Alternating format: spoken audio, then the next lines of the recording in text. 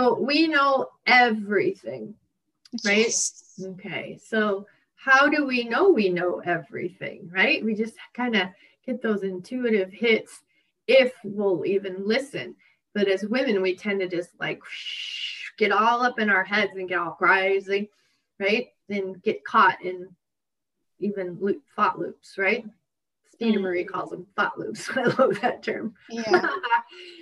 Yeah, get out of your head is what I always say. And yeah, because the things that we have in our head, our thoughts, that is something that we have picked up from everywhere. Yeah, you know, that's learned behavior. What we have inside us, I'm a heart guide, so I refer to it as the heart. Some says the soul, some says the subconscious, but it is inside us. And in today's society, we are so caught up in everything bombarding us, you know, from the news and the social media and you know, our phones, and everything is just making a lot of static noise. So we forget to listen, and we start looking for answers outside ourselves. We go to therapy instead of meditating and asking our own heart, what do I want? And we expect the therapist to find out what we want. You know? Yeah, absolutely.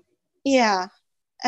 From birth, we are equipped with everything that we actually need to know to make decisions and what's good for us in this world. So if people need help to find out how to do that, there's a lot of ways to teach them how. But I think it's really important, because only you are you, and only you know what's right for you. Such a good point. And it just feels like that it's the journey that everybody's awakening to. It's out there, it's in the ethers. You're seeing it on Facebook, even on LinkedIn. We're getting there, right? We are awakening to it. We knew it originally, we just kind of forgot about that part. So it is inside of us. Even like the movie Wizard of Oz, right?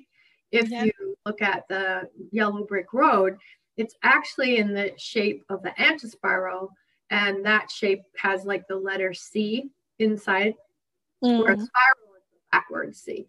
And so the antispiral is the world's oldest peace symbol, and it's the coming together of the people of Mother Earth. It's about the gathering, and it's also like the symbol of like going inside, which is the story of transformation that, you know, it was inside you all the time, Dorothy, right?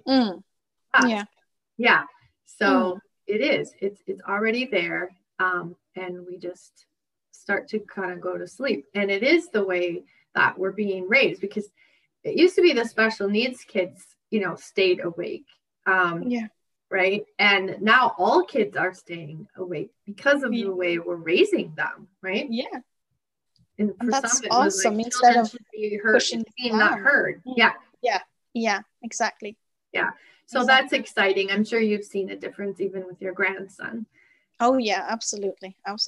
And what I see a lot in my clients actually is that we have stored information in our DNA. So when I'm coaching them, they can have information and even subconscious blocks, things that have happened several decades ago, actually up to 4 generations back. We can store.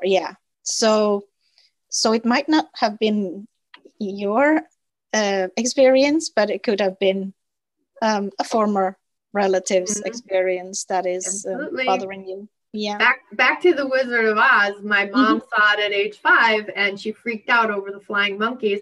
And when I was, I don't know, 15, 18 months old, and still in a crib, my parents had taken me to the zoo, and I had a wicked nightmare that night with monkeys all over my crib and jumping on me and whatever. And it's like, you know what? That really wasn't my stuff as much as it was my mom's. Real fear was flying monkeys. So definitely in our like, whose shit is this? I get that. I get that a lot. Yeah. Yeah. So as you're digging deeper, start to look at things from that perspective. It's not always just about you and coming from. So no, if things doesn't make sense, then it's probably some other explanation. Yeah. Yeah, I love it.